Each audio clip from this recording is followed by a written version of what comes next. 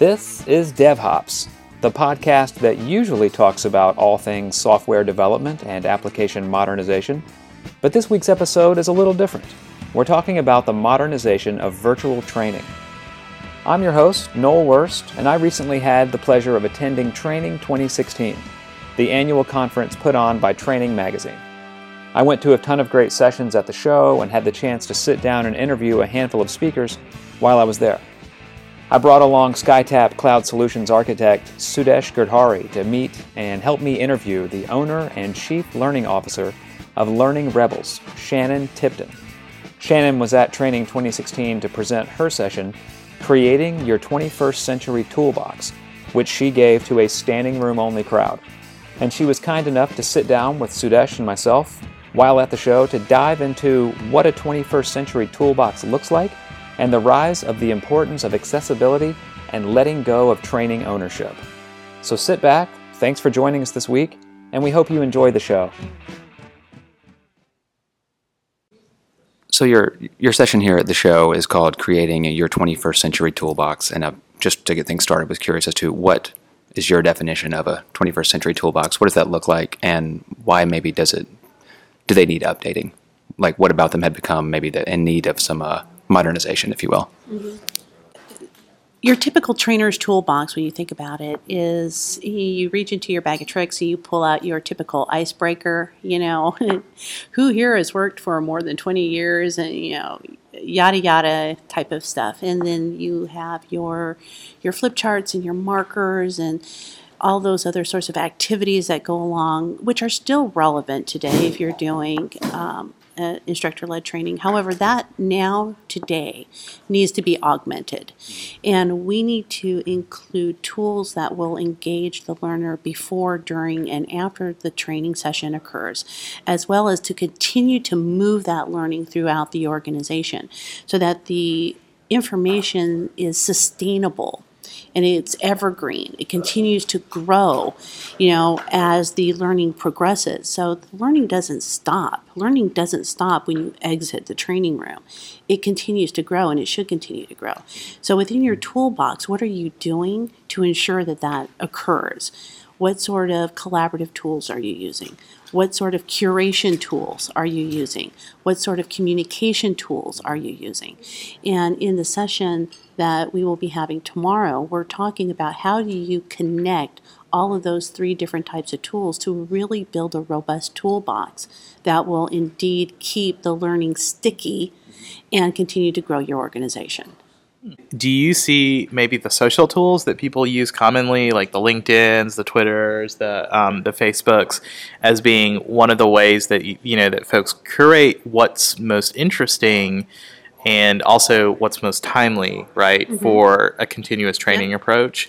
Now, one of the challenges that I mean, I'm sure you guys probably have faced this, is that you get so much information, right? And what's the filter there? So I kind of would say, thinking about the evergreen, sort of keeping things fresh and continuously delivering that stuff from a training perspective, where does your mind go around filtering for the right solutions, that type of stuff? Mm-hmm. That's a really good question. And when you're talking about curation, you're talking about being able to review, vet information, and not be necessarily a hoarder, of a billion pieces of information. You really want to be able to do your research once it comes in. And that's where tools like Pocket or Instapaper or Feedly, that's where those sorts of tools really come in handy, because you can then choose what information gets filtered to you.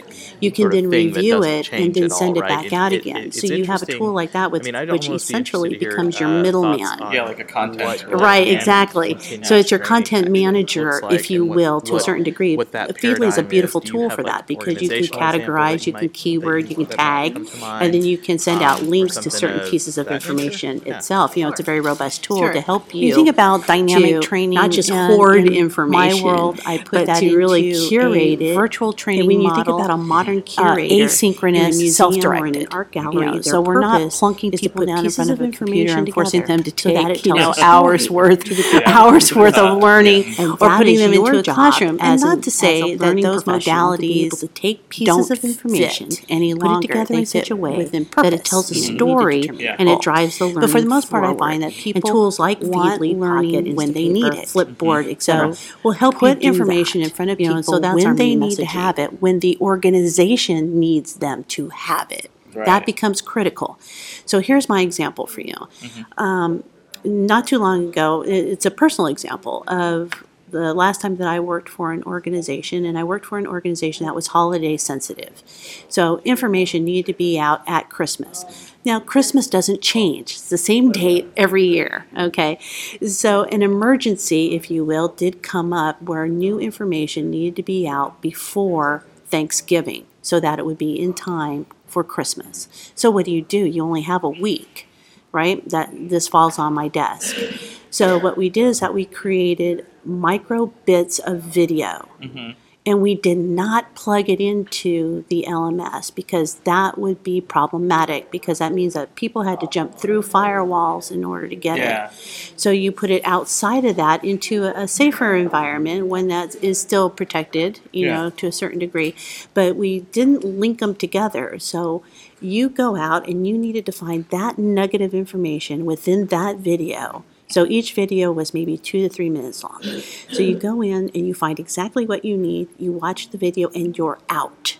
You know, so it's not unlike what YouTube does today. You know, when you need information, you go in there, you search for it, you find it, you watch it, you go. And that is exactly what we did at that time. And it didn't take us long to do it. And you don't have to be Spielberg in order to make it happen. You just need to make it accessible.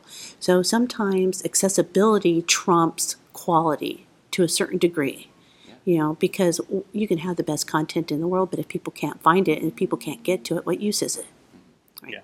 So that again comes back to being able to curate that information appropriately and then communicate it out to make sure that people know where they can find it at a drop of a hat. So, you know, that's really interesting. So does accessibility mean to you not only being able to find the information, but being authorized to get to it? And then I guess my question there is one more of, you know, I guess, is training or learning supposed to be behind a lock and key in some instances, right? And that's okay. All right, well, that's good. So one of my questions was going to be what makes a course learner-centric, but I think we've already kind of answered that. It's that accessibility. It's providing them, you know, giving it to them in a way that they can consume it quickly, if that's an option, to where it's not going to, you know, cause them to disrupt their entire day, have trouble getting to it. It's that accessibility, easy to consume. So is there any challenge as to making self-directed courses in particular learner-centric versus I guess, or does self-directed training make it easier to make it learner-centric, in your opinion? It does make it easier. When you're making self-directed learning, you always have the end user or your customer in mind, you know, or you should anyway. And of course, it should meet some sort of learning purpose goal. And when you have those two criteria, when I'm thinking of you, when I'm creating the self-directed learning, and I'm thinking of the overall business goal or your goal for the learning, then it becomes an easy do.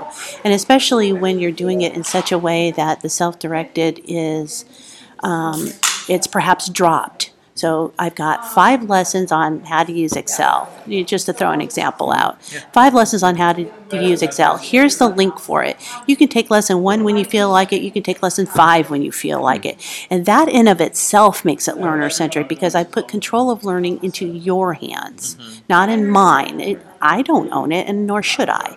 You own your own learning. And so when you put self-directed learning into that context, then it becomes even more successful, becomes more impactful, because you then are going to connect more strongly with the learning that's coming in front of you.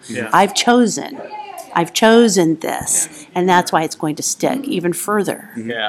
That's interesting because we had a conversation, I think it was yesterday with AJ, and we had a very similar talk track And we had gone back and forth about this kind of, it's interesting. It's the nexus of the learner, right? Because is the learner motivated to get the content, that they're actually really interested in, and then I think that the second part of that is, does the learner get what they need from the content at the time they need it, right? Because that's a whole triangle that's kind of formed around the learner. Yeah. Now that does bring up an interesting point, is that, and this is something we discussed briefly yesterday as well, is that it creates some challenging operational goals for learning organizations that are not used to this paradigm. Give the control. It's the control, right? Right. Isn't that what It is. So how, I guess one of my questions that I would be curious about is, like, how do they go about sort of getting or going through the process of creating this, like, new organization, and what are some of those key steps for them along that path? Right. Okay. So what I would recommend to anyone who wants to go down this path, and should really go down this path, we need to give up the idea of ownership of learning. We really do. We need to change our focus for this. The way to start doing this is first to just start. You just jump right on in. The water's nice and warm. So just jump right on in. But first, what I would recommend is, when you're starting to pilot some sort of asynchronous, self-directed type of modality, is to start it with a pilot group.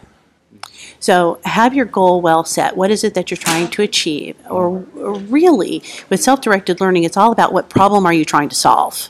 Okay, because that's why people go to YouTube, right? I have a problem. I need to solve it. So I'm here.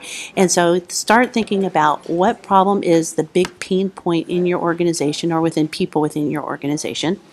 Then create a pilot group. 10 people, 15 people. Create something, send it out to them, let them pilot it through, let them debug it, let them give you feedback, as in the keynote today. Build that brain trust of people who are smarter than you. Yeah.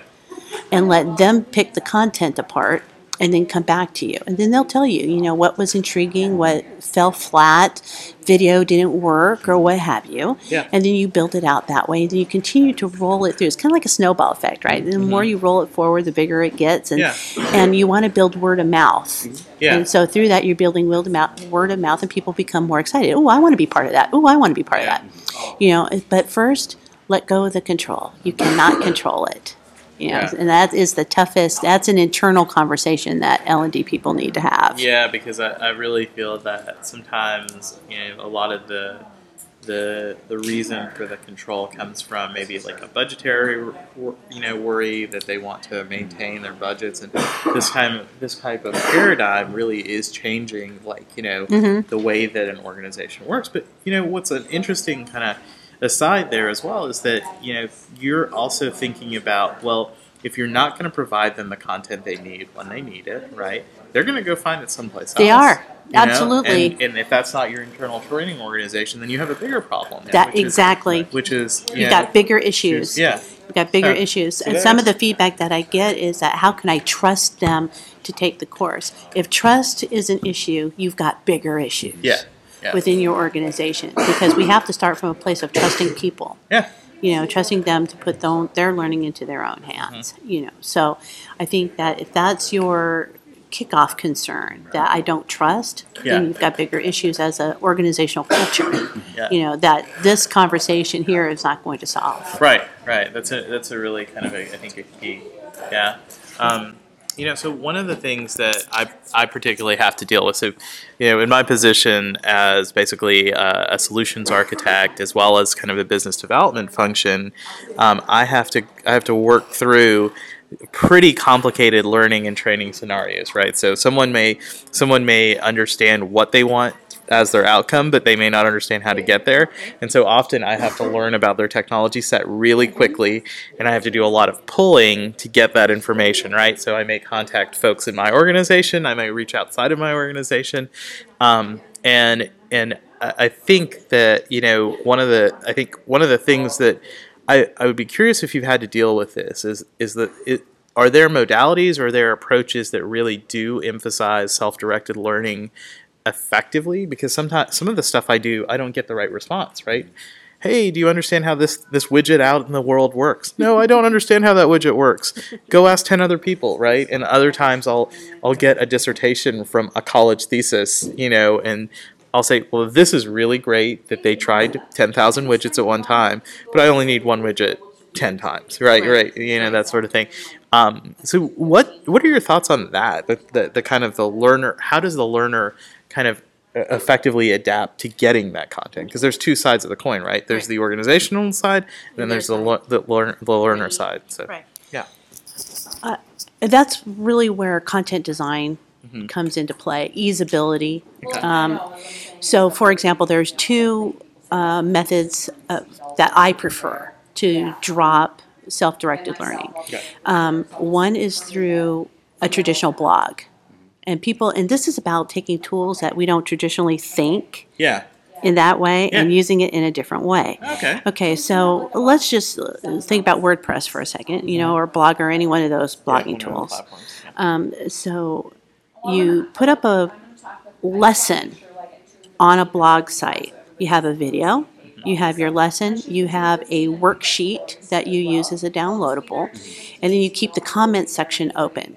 Okay, so lesson 1 becomes, how to turn the widget. Here's your video on how to turn the widget. Here's your download that is a checklist for the widget. Okay, so then those comments then become, all right, did you find this worksheet helpful? What troubles did you have? But you have to seed that, and sometimes you have to go beyond it and get your champions and have them ask questions so that other people, nobody wants to be the first person. The pilots. Right, Yeah. so, and you have them come in and ask questions so that way you can respond to them. So using a blog format, because people are used to that. Yeah. So they're used to seeing that. They know how they operate, they know how they work, they know how they function. Yeah. So you're essentially fishing where the fish are. Yeah. Okay, so Yeah. the second part, the second tool that you can use is you can do this by drop lessons. Yeah. So, and that is through using a newsletter format. So a tool like Constant Contact or Yeah. MailChimp or something like that. So the same sort of design methodology there. Yeah. You've got a video, you've got a lesson, you have a link, you have a downloadable, and you send it via email, and you can automate that. So as soon as I see that you've opened it, I can send you lesson 2. Yep. And as soon as you open that, I can send you lesson 3, and that becomes automated.